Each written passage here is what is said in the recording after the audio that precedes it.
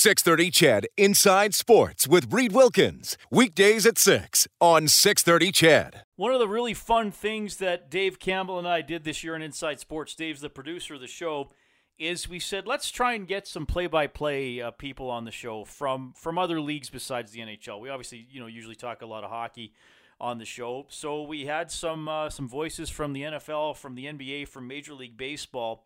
And one of those, Jesse Agler, who calls the games for the San Diego Padres, and he had a really unique experience. He was calling a game in San Diego Stadium, but it wasn't the game that was being played on the field behind him. It was the Padres game being played in another market.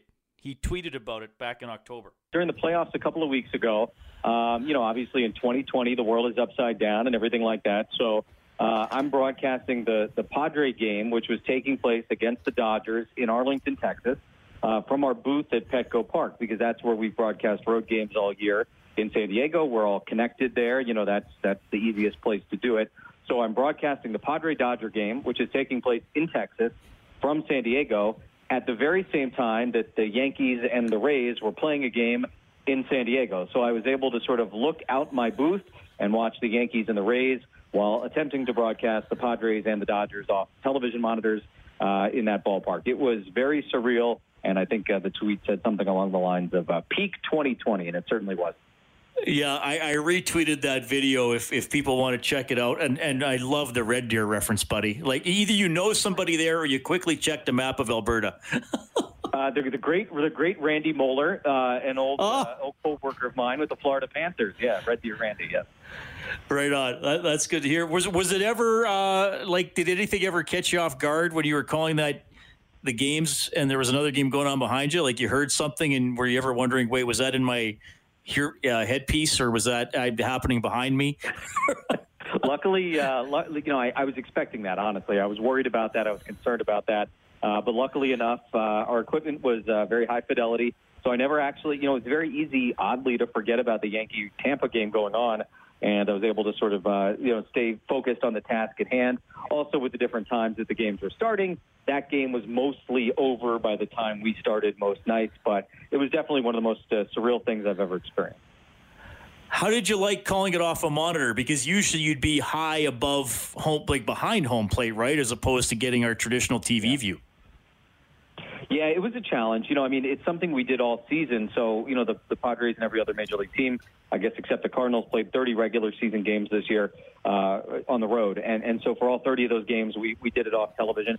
They set us up about as well as I think we could ever be set up, which was that we had one monitor that had the feed that everybody sees at home, the normal television broadcast. Then we had another monitor that showed us a couple of different angles, including one that sort of kind of mostly simulated what we would normally see, from a booth perspective, kind of a high home look, it's called. So basically imagine a camera in the first row of the upper deck behind home plate. So we were able to see a defensive shift. We were able to see, where the outfielders were, that kind of thing. If there were multiple guys on base, we were able to keep track of them that way. So, we were very concerned about it going in. It went about as well as it could. I hope personally that it's not something, that becomes permanent moving forward. But, look, in 2020, everybody's trying to get used to a new normal. Everybody's doing Zooms and working remotely, everything we have to do to get through our jobs, whatever those may be. So this kind of falls into that category. I had a listener named Michael call in earlier, and he suggested a question, so I got to do it. When you are watching baseball, and I assume he meant not working a game, do you prefer to watch on TV or watch in person if you had a choice? I'm a huge baseball fan. I have been since I was a little kid. I love going to games. I love watching games on TV. Look, as a professional, and this is maybe a boring answer, Michael, I apologize, but as a professional, when I watch a game on TV now, I sort of am more locked into the announcers and what they're doing and what they're saying and maybe what they're not saying, than I am on anything else. Like, that's kind of the way my brain is now working, because I'm trying to pick up little things that I like or maybe I don't like, and I say, oh, I want to do that or I don't want to do this, when it comes to my own game call. But I think it's so important to go to games in person, and I have sort of a rule for myself during normal seasons, when we're traveling with the team and it's 162 games, if we're in a city, and it usually happens once or twice a year, if we're in a city and we have a day off, but the host team is playing a game, So, for instance, last year we were in Pittsburgh. We had an off day in Pittsburgh, and the Pirates were hosting. Who were they hosting? It doesn't matter. I guess they're hosting a team, White Sox, I think. And I said, I'm going to go to the game that day. I'm going to get a beer. I'm going to get a hot dog or some nachos, something like that, and just sort of have that normal fan experience to remind myself that this is a leisure activity. It's not just work, because for us, obviously, it becomes work. But to remind myself that, hey, this is what a fan is experiencing when they're at the game. This is how fans are involved and sort of committed to this sport and any other sport. So I think that's a really important thing to do. So I love doing that once or twice a year when the schedule allows. But look, I mean, I think like most people who end up working in this business, and Reed, I'm sure you're the same, I'm a huge sports fan. I mean, you can put me in front of a TV or a radio or in a seat at any game, whether it's NHL, NBA, NFL, CFL, whatever. I'm going to enjoy it. I love sports. I love watching sports. I love attending sports. I love listening to sports. And that's why I've committed my life to broadcasting sports. See, you're hitting all the right notes. You're a good storyteller. You've dropped Red Deer in there, and now you dropped the Canadian Football League reference in there. Like, you're hitting for the cycle here, buddy. I have another great connection. So, I've worked with so many wonderful people over the years. So I said Randy Moeller is one of my favorite humans on earth. He's from Red Deer. I will admit I never heard of Red Deer before I met Randy. And then when I worked for the Miami Dolphins, I got the opportunity to broadcast alongside John Kingemi, who won a couple of Grey Cups in Toronto with the Argos. So my love and appreciation for the CFL stemmed from my personal relationship with him. So that's the cool thing about these jobs. You get to know so many different people from so many different walks of life who have had so many different experiences, and you really learn to appreciate everything that they bring to the sports table. Oh, that is awesome. Jesse, I mentioned when we were introing you, I mean, Dave Campbell, the producer of the show, we've thrown a few fish hooks out there and had some nibbles with play-by-play guys, and I just find that path so interesting, and it's such a, it's the job that becomes so linked to so many moments in a team's history, whether they're ups or downs, and it's to get to one of the, I guess, 122 jobs that there are at the highest level in this continent is pretty cool. So before Padres and even before Florida Panthers, where did it start for you? Were you a little kid calling games off the TV when you were 8, or did this come a little later in life? What was that journey? No. Yeah, no, I mean, that was exactly it. I might have been younger than 8, honestly. That's usually the age I say when I'm telling the story, but when I really sit down and think about it, I might have been 6. I mean, ever since I remember watching, it started with baseball. On television, I was so fascinated by the announcers. And I loved playing when I was growing up. I played every sport. I grew up in South Florida, so I even played roller hockey. I played football on the street. I played basketball with my friends in the driveway. We played baseball every chance we got. Everything that was available to me, I played, but baseball was sort of always the first love. And, I mean, as far back literally as I can remember, I was fascinated by the announcers. And it's something that I wanted to do. So through high school, I had internships, and I called games on a pirate high school radio station. I went to a University of Miami because I knew they had a robust sports program at the student radio station. And I immediately graduated, and 2 days later drove to Kansas to broadcast Summer League baseball that year. I came back, and I worked the connections that I had made while I was in college to start working at a radio station in Miami.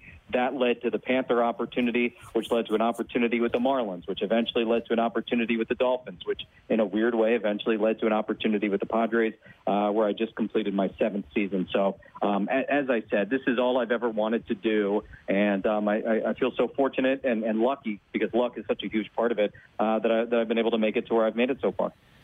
You dropped in there that you were on a pirate high school radio station, so you were kind of like Christian Slater and Pump Up the Volume. He's much better looking. But yeah, I mean, it was one of those situations where I had one friend who was very technically inclined in high school, and they used to have a radio station. They no longer did. And we said, hey, let's broadcast some games. And he was able to rig something together that, we could broadcast the high school football games on our senior year, where as long as you were in the stadium or the parking lot of our high school, you could hear it. Beyond that, you couldn't. So we felt pretty good about not getting caught, in terms of pirating the signal from the local university. But, it was just sort of anything to get a microphone in my hand, and here we are. Tell me about your experience with hockey. Obviously, you're talking in a hockey mad market here, so tell us about doing Panther stuff and maybe anything else you did ice-related along the way.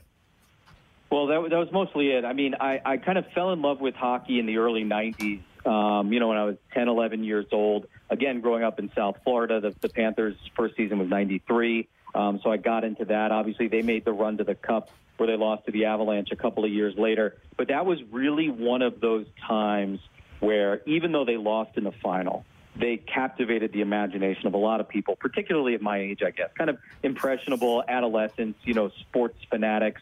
The way they ran through that playoff, I can still rattle off names of guys on that Panther team. I can tell you about Brian Skrudland being the captain. I can tell you about Ray Shepard being a 30-goal scorer for all those different teams that he was.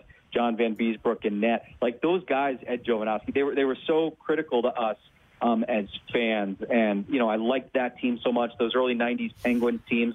I'm sorry to be leaving out Canada here, but they captured my imagination with Lemieux and Yager and Ron Francis. And, again, I could go on and on, the Samuelsons. And so it was kind of fun in those early 90s Rangers team, too, and sort of seeing the Rangers win it all for the first time in forever in 94. My dad had grown up a Ranger fan in New York, and, I think he wasn't even born the previous time they had won a cup. So I got into that. I remember when the Red Wings and the Avalanche had their great rivalry. I was kind of obsessed with it. So I never intended to work in hockey. I still don't think I would be anything of a hockey play-by-play guy. It's just my brain doesn't work that way. I'm so in awe of the guys who can do hockey play-by-play. I work with one in San Diego, Don Orsillo, who was with the Red Sox forever. He was an AHL announcer, I think, for like 10 years, before he got the Red Sox job, which eventually led him to San Diego. But when I first started working professionally, I had the opportunity to basically fall into being the pre- and post-game host for the Panthers coming out of the lockout. I guess it was 05, 06.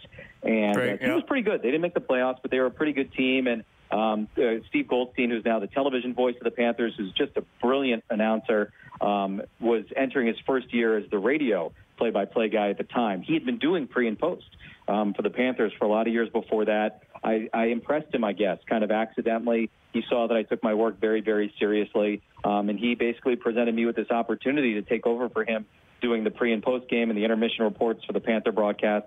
I did that for a couple of seasons. I tweeted about it yesterday with Mike Emmerich's retirement. I got the opportunity to interview Doc, one of my very first games, and just sort of how meaningful that was to me. I love the sport. I really, really do. Like I said, I don't think I have the chops to be a hockey play-by-play guy, but I love it so much. The Padres, who I work for now, we do spring training in the Phoenix area. So every February and March when I'm there, I go to at least 3 or 4 Coyote games just to be able to sort of, get into the arena and watch the action, because it's a wonderful, wonderful sport. And like I said, I would love to be able to work in hockey, but I have the self-awareness, I guess, to know that I don't think my brain is fast enough to be able to do hockey play-by-play. It's a remarkable thing those guys can do. Jesse, we're getting some texts here. People are enjoying listening to you. And Dirk down in Cochrane, Alberta, closer to Calgary, bringing up the Rats. So you were there when the Rats were thrown on the ice then for the Panthers, or you were watching as a teen probably? Let's see, it was 96. So yeah, I was 14.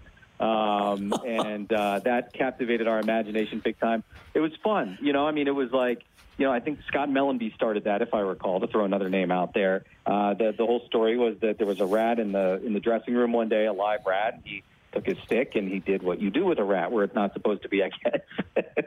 And that turned into the whole thing down there. And I understand certainly how that upset sort of the hockey universe, and it was delaying games. And there's that famous image of Patrick Waugh sort of back skating into his net during the finals so that he wasn't pelted with rubber rats coming down from Old Miami Arena. But, I think for that market in that time, for a franchise that was newly born, it was exactly what was needed in order to capture our imaginations, as I said. And I still have, I really, it's one of my fondest memories as a fan, that run that they had through the playoffs that year. And it was almost incidental. This sounds so weird, but it was almost incidental that they lost to the Avalanche at the end of the day, because the run that they had through the Eastern Conference was so enjoyable. I remember they held a rally at the arena after the finals, even though they lost. It was just kind of an appreciation rally. And my dad took my friend and I down there. We lived about an hour away, and he took us down there. It was just a way to say thank you to the team, to cheer on the team one more time. And it was a very, very special spring. Jesse Agler, San Diego Padres play-by-play voice, joining us tonight on Inside Sports. You're incredibly generous with your time, so I'll just keep it to 1 or 2 more here, because I'm having a blast listening to you. Padres, you mentioned 7 seasons. This was the first time in the postseason.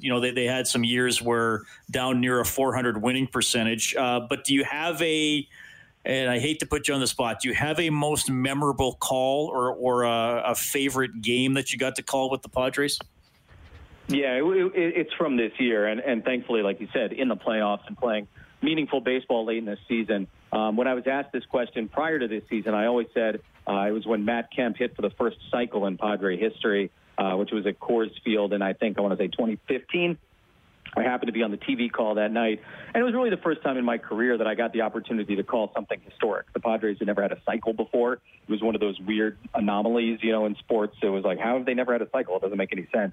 But it was kind of neat, kind of fun, kind of exciting. But, this year they did a lot of special stuff. But I think the second game of their playoff series against St. Louis this year, they came back. It was one of the most remarkable games of any sport I've ever watched in my life. I think the final score was 11-9, 11-7, something like that. But, they kind of had their backs against the wall in the postseason. They came from behind dramatically with big home runs. I had the opportunity to call a couple of those home runs, probably one of the ones from Will Myers, and he hit 2 in the game. That I think it put them ahead in the 6th inning or the 7th inning was the one where I thought, oh, my goodness, like that's the most special thing I've ever had the chance to be behind the microphone for. The cool thing about working for the Padres right now is that it seems like there are going to be a lot more moments like that for a lot of years. They are as young and as exciting and as fun as exists, I think, in MLB right now, and they're only going to get better and better. And, I think about myself as that 13, 14-year-old kid watching the Panthers, make that run through. And there's going to be kids, here in San Diego who have never seen a good Padre team before. We're going to be able to have that experience, and that'll make them fans for life. And that's such a fun thing. That's really what it's all about. Well, that turned out to be a great interview. Jesse Agler, play-by-play voice of the San Diego Padres. Sometimes people will ask me, what's the favorite thing about your job? And I like a lot of things about this job. It's a really cool job. I love doing it. But my absolute favorite thing is just conducting interviews, just getting to talk to people in the sports world, sometimes outside the sports world, but just getting to interview people, give them a chance to tell their stories, connect with them, and hopefully connect with you as well. So that's why it was really fun putting together this show tonight, Best of Inside Sports 2020 edition, because I got to go back and re-listen to a bunch of interviews and be reminded some of the people we talked to and cool stories that we told. And we're going to keep doing that in the last half hour with two really good ones. We're going to have a little bit from Todd McFarlane. We had a 3-part feature with him in May. Todd McFarlane, a former member of the Edmonton Investors Group, used to draw Spider-Man, invented or created the character Spawn, and he's going to talk about designing that flying oil drop jersey that the Oilers had. And also, this guy's always fun, Henry Burris. We spoke to him after he found out he was going into the CFL Hall of Fame. All ahead on the Best of Inside Sports. He's one of the all-time great players in the history of the Canadian Football League, one of the all-time great personalities as well, and in July, he found out he's going into the Canadian Football Hall of Fame. Talk to Henry Burris. Oh, I'm on cloud 9, Reed. I mean, I'm feeling great right now to be celebrating an honor that was beyond my wildest dreams, big man. Well, congratulations. It's well-deserved. You had an awesome career. You were always exciting to watch. For Edmonton fans, you were always in the wrong uniform, but I think they respected you. That's why, like I've told you this in the past, Henry, that's why they booed you so much, because they knew that you could go out there and throw a long bomb and put points on the board the other way. Well, hey, I was trying to be like that guy at the number one, that when you talk about numbers retired and players retired in Eskimo history, number one was a guy I looked up to even when he played for the Eskimos in Warren Moon. And I always tried to emulate his game, with my arm and mental abilities. And that's a tough one to live up to. But, hey, it was definitely one heck of a standard to try to achieve. Well, I want to you mentioned mental abilities. I definitely want to ask you about mental toughness and the longevity. But I have to ask you about the video where you found out that you were going to be going into the Hall of Fame. I got to admit, I was tearing up watching it. Damon Allen was involved. It was so well done, and you were caught a little by surprise. Your family played a part in getting all that done.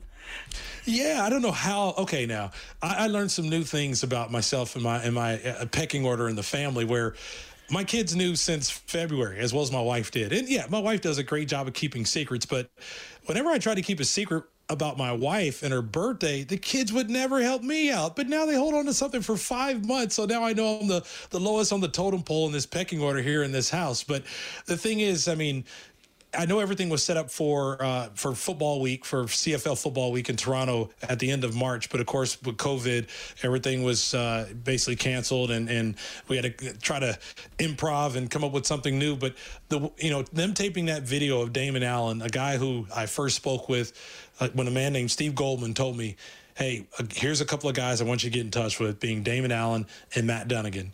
And the first guy I spoke with when I came to Canada as a rookie was Damon Allen. And now here I am, the first guy that I hear from when I'm going into the Hall of Fame, being inducted, was Damon Allen. And for him to do the video the way he did it, saying a young kid from California, not drafted in the NFL, made his home in Alberta, and now permanently lives in Canada, and a kid from Oklahoma did the same thing, undrafted in the NFL, made his home in Alberta to start his career, and ended up making his home in Canada. And then to have Mark DeNoble come on following that, and he's like the Sandman. When you see him, you know it's real. And, any doubts, he's putting it to bed. And when I saw him, the tears just started to flow. But to be able to enjoy that moment with my wife, with my kids, the three people who sacrificed more than anybody, heard dad get booed, saw dad get cut, saw dad get traded, have been through all the ups and downs, and they've remained being themselves and never cried and whined. But they allowed daddy to play this game for 18 years, and they've been by my side forever. So to be able to experience that moment with them, and then the emotions that poured out, I mean, it showed you just truly how phenomenal and humbled and honored I am to be in this distinguished club now. That's such a great story. I love how you tell that. And you've already mentioned Warren Moon. You mentioned Damon Allen. And I think that's what I want to set you up for here, Henry, is the importance of having idols, the importance of having mentors, and the importance of having someone who might even be a competitor in the world of pro sports being willing to, still, I don't know if take you under his wing is the right word, but making sure that the torch is being passed. And you clearly had people do that, and people you looked up to along the way. Probably going back to the first time you ever held a football as a little guy. Oh, 1,000%, because as a player, that's all you ever want to do. As far as you start out as that kid in the backyard saying, okay, here I am, I'm Warren Moon, I'm Randall Cunningham, I'm Damon Allen, and I'm throwing it to whomever the receiver might be, but it's all about you doing it just as that quarterback did it in that particular game that you just watched. And I'm thankful I was able to be a part of some of those memories, because now it's time for me to hand the baton off to the next generation of young kids that are watching Henry Burris throw the 2nd and 25 pass to Greg Ellingson, or Henry Burris throw the game-winning touchdown pass to Ernest Jackson in overtime that he bobbled Ottawa fans' hearts into the end zone and gave us almost all a heart attack in that Grey Cup against Calgary. But kids are now reenacting that. And just to know that parents are sending me videos via social media just to show that their kids are reenacting those moments, I mean, that causes emotions, because now I'm that guy who's able to help create those memories and highlights for fans to talk about and carry on as kids to aspire to be something or be involved in something for years to come. And that's what it's all about. It's not about the things that you accomplish. It's about accomplishing the things, but also making an impression on others, and also making an impact on others with the stage that we've been given. And I made sure I definitely took full advantage of it, because I want to see kids continue this great game on and living out their dreams and having those passions and playing in the CFL one day, because look at what the CFL has done for guys like myself. And now I get to be a part of a club of guys that have continued to do that same thing and look to be outward, be extroverts, and making sure we can continue to make this game the best that it is, the best on the planet.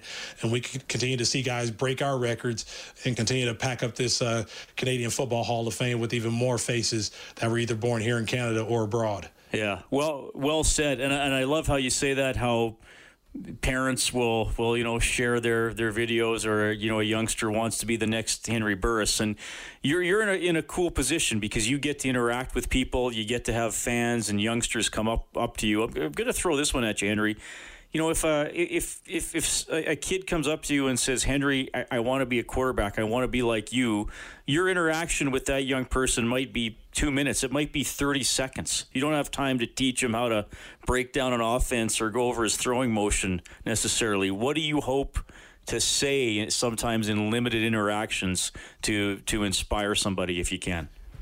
Well, I keep it simple by saying, if a small, snotty-nosed, gap-toothed kid from Oklahoma who really wasn't the best at, really anything compared to the skills that everybody else had. But what I did was I continued to believe, and I worked my butt off, and now my dreams came true. And even when people said I couldn't, I use that as fire to say, yes, I could, and watch me go do this.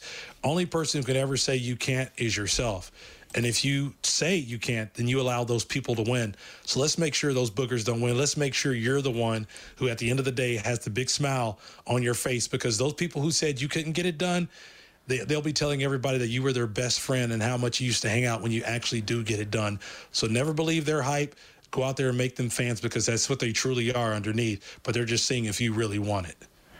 Hall of Famer Henry Burris joining us tonight on Inside Sports. I was watching that Damon Allen video. Were you number 16 or something when you came into the league? I have to be honest. I have no memory of you wearing a number that high. Yeah, I was number 6. And again, for me, I was always number 10. I was number 12 in my All-Star game. And then I was 14 at Temple. So it seemed like I could only continue to go up two jersey points with each jersey I was given. So I went to 16, but I became number 1 once I went to Saskatchewan. The fans there voted on what my number would be. And they chose number 1. I said number 1 or number 10, and that's what they chose. And I was thankful for that. And it continued to be something that stuck with me. But again, once they did vote number 1, guess where my mind went? To that guy on the wall in Edmonton, Warren Moon, who also wore number 1. Yeah, that's all. I never do that. I honestly didn't remember any other number, and I don't think you'd ever told me that story about the fans voting in Saskatchewan before. That is pretty cool. Okay, so I mean, you had a long career.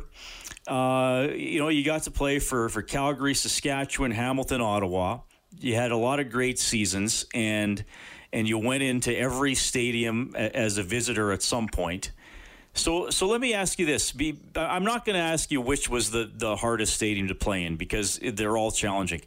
But specifically about Commonwealth or Edmonton, what were some of the challenges about being a visiting player in this city? Oh, man, Edmonton's tough because they've always had great teams. And, you always know when you go into the City of Champions, there's that aura of great quarterbacking that's always existed in the city in Edmonton. So you knew whenever you were playing, and I always called you guys the Team John Deere, but whenever you played Edmonton, you always knew that on the opposite sideline was going to be one outstanding gunslinger. But I also knew that the quarterback gods were watching over the Edmonton Eskimos, because look at how many years you guys have had amazing quarterbacks with Warren Moon, Tom Wilkinson, up until, of course, you guys had, Danny Mack, and you had, Coach K. Stevenson back in the day. You had David Archer, and there were so many great quarterbacks that I remember who used to don those colors. And, of course, the guy that I used to go hand in hand with, and we had a lot of Labor Day battles, was, of course, Ricky Ray and Jason Moss. And so you always knew when you stepped in that stadium, you were facing another great quarterback on the opposite sideline. Plus, just the aura of other great quarterbacks were always watching down over you with all the retired greats and their numbers that circled that stadium there at Commonwealth. But you knew also that when you're playing the Battle of Alberta, as I did for so many years with Calgary, and also when I played for Saskatchewan, knowing you were playing against a great Edmonton Eskimo team, you had to bring your A game, because a number of guys like A.J. Gass and a number of great players that we used to play against, and Senior Mobley, like these guys were imposing figures out there on the opposite side of the field. But you had to bring your A game to get the job done. If not, they were going to embarrass you in that house. And we won some, and we lost some. But it all came down to the final few seconds, regardless of how good or bad either team was. It was always a fight to the finish, and it was always a great atmosphere. Because I remember the days where I think one year we had close to 60,000 people at a Labor Day game on the Friday night. Like, to me, there was no better rivalry than playing on the Monday and then the Friday night, because it used to be Friday night up in Commonwealth, if I'm correct. Yep. And but yeah, it was just a couple of days apart. Even though your body was sore, you brought your A game, because the one thing I hated to hear was for high school football, because nothing's going good for you as far as in that case. But the fans were great, the fans were outstanding, and just to be able to play in that city, in the City of Champions, you knew there was something special always when you stepped on that major stage. That was our conversation with Henry Burris back in July when he found out he was going into the CFL Hall of Fame, the Canadian Football Hall of Fame. Best of Inside Sports, looking back on some of our top segments from 2020. Todd McFarlane on the flying oil drop when we get back. It was so cool in May to do a 3-part interview with Todd McFarlane, the guy who splashed into fame with his take on Spider-Man in the 1990s. And he later became a member of the Edmonton Investors Group. And while he was in EIG, he designed the Oilers' flying oil drop third jersey. I'll tell you how that came about. I was up in Edmonton. It may have been, I don't remember, but it may have been during the Wayne Gretzky retirement ceremonies. And I was up in the office and I saw the book where they were talking about doing a third jersey. Now, they were hesitant. They didn't want to jump on the bandwagon. Not all the teams were doing it at that point. And Kevin Lowe, who was in management, was like, he thought it was too much of a gimmick. But I saw they had spent some money on some designs, right? And I saw the designs, and I don't know if you remember, the Kings did this one. They used to call it the Burger King jersey. And it was like a big giant king on it, and then they did these fades. Remember they were doing these fades and all this other silly stuff on it? The Phoenix one had like a gecko and cactuses on it. It was ridiculous. And the Tampa Bay had looked like raining. It was raining on your jersey. It was just silly. But the fade, I looked at it and I went, I don't get why nobody's doing a hockey jersey. We're playing hockey. This is hockey. Like, why do we keep doing what to me look like sort of Tour de France shirts, right? I get it. I get that's sort of the hip design for other sports, not for hockey. So I convinced them. I go, let me just give you some designs. I'll do it for free. Because they go, well, we don't have a budget. We spend a lot of money on this Madison Avenue design from New York. And I went, obviously they don't like hockey. Let me give you some designs. And, oh, by the way, just so you guys know in advance, it's going to be old school. I'm going old school. It's going to be, which is why I even went to the tie downs on the neck, because nobody was doing that at that time, right? Well, I just thought it was super cool. Like that to me was all those hockey cards I had as a kid. Big stripes, at the bottom.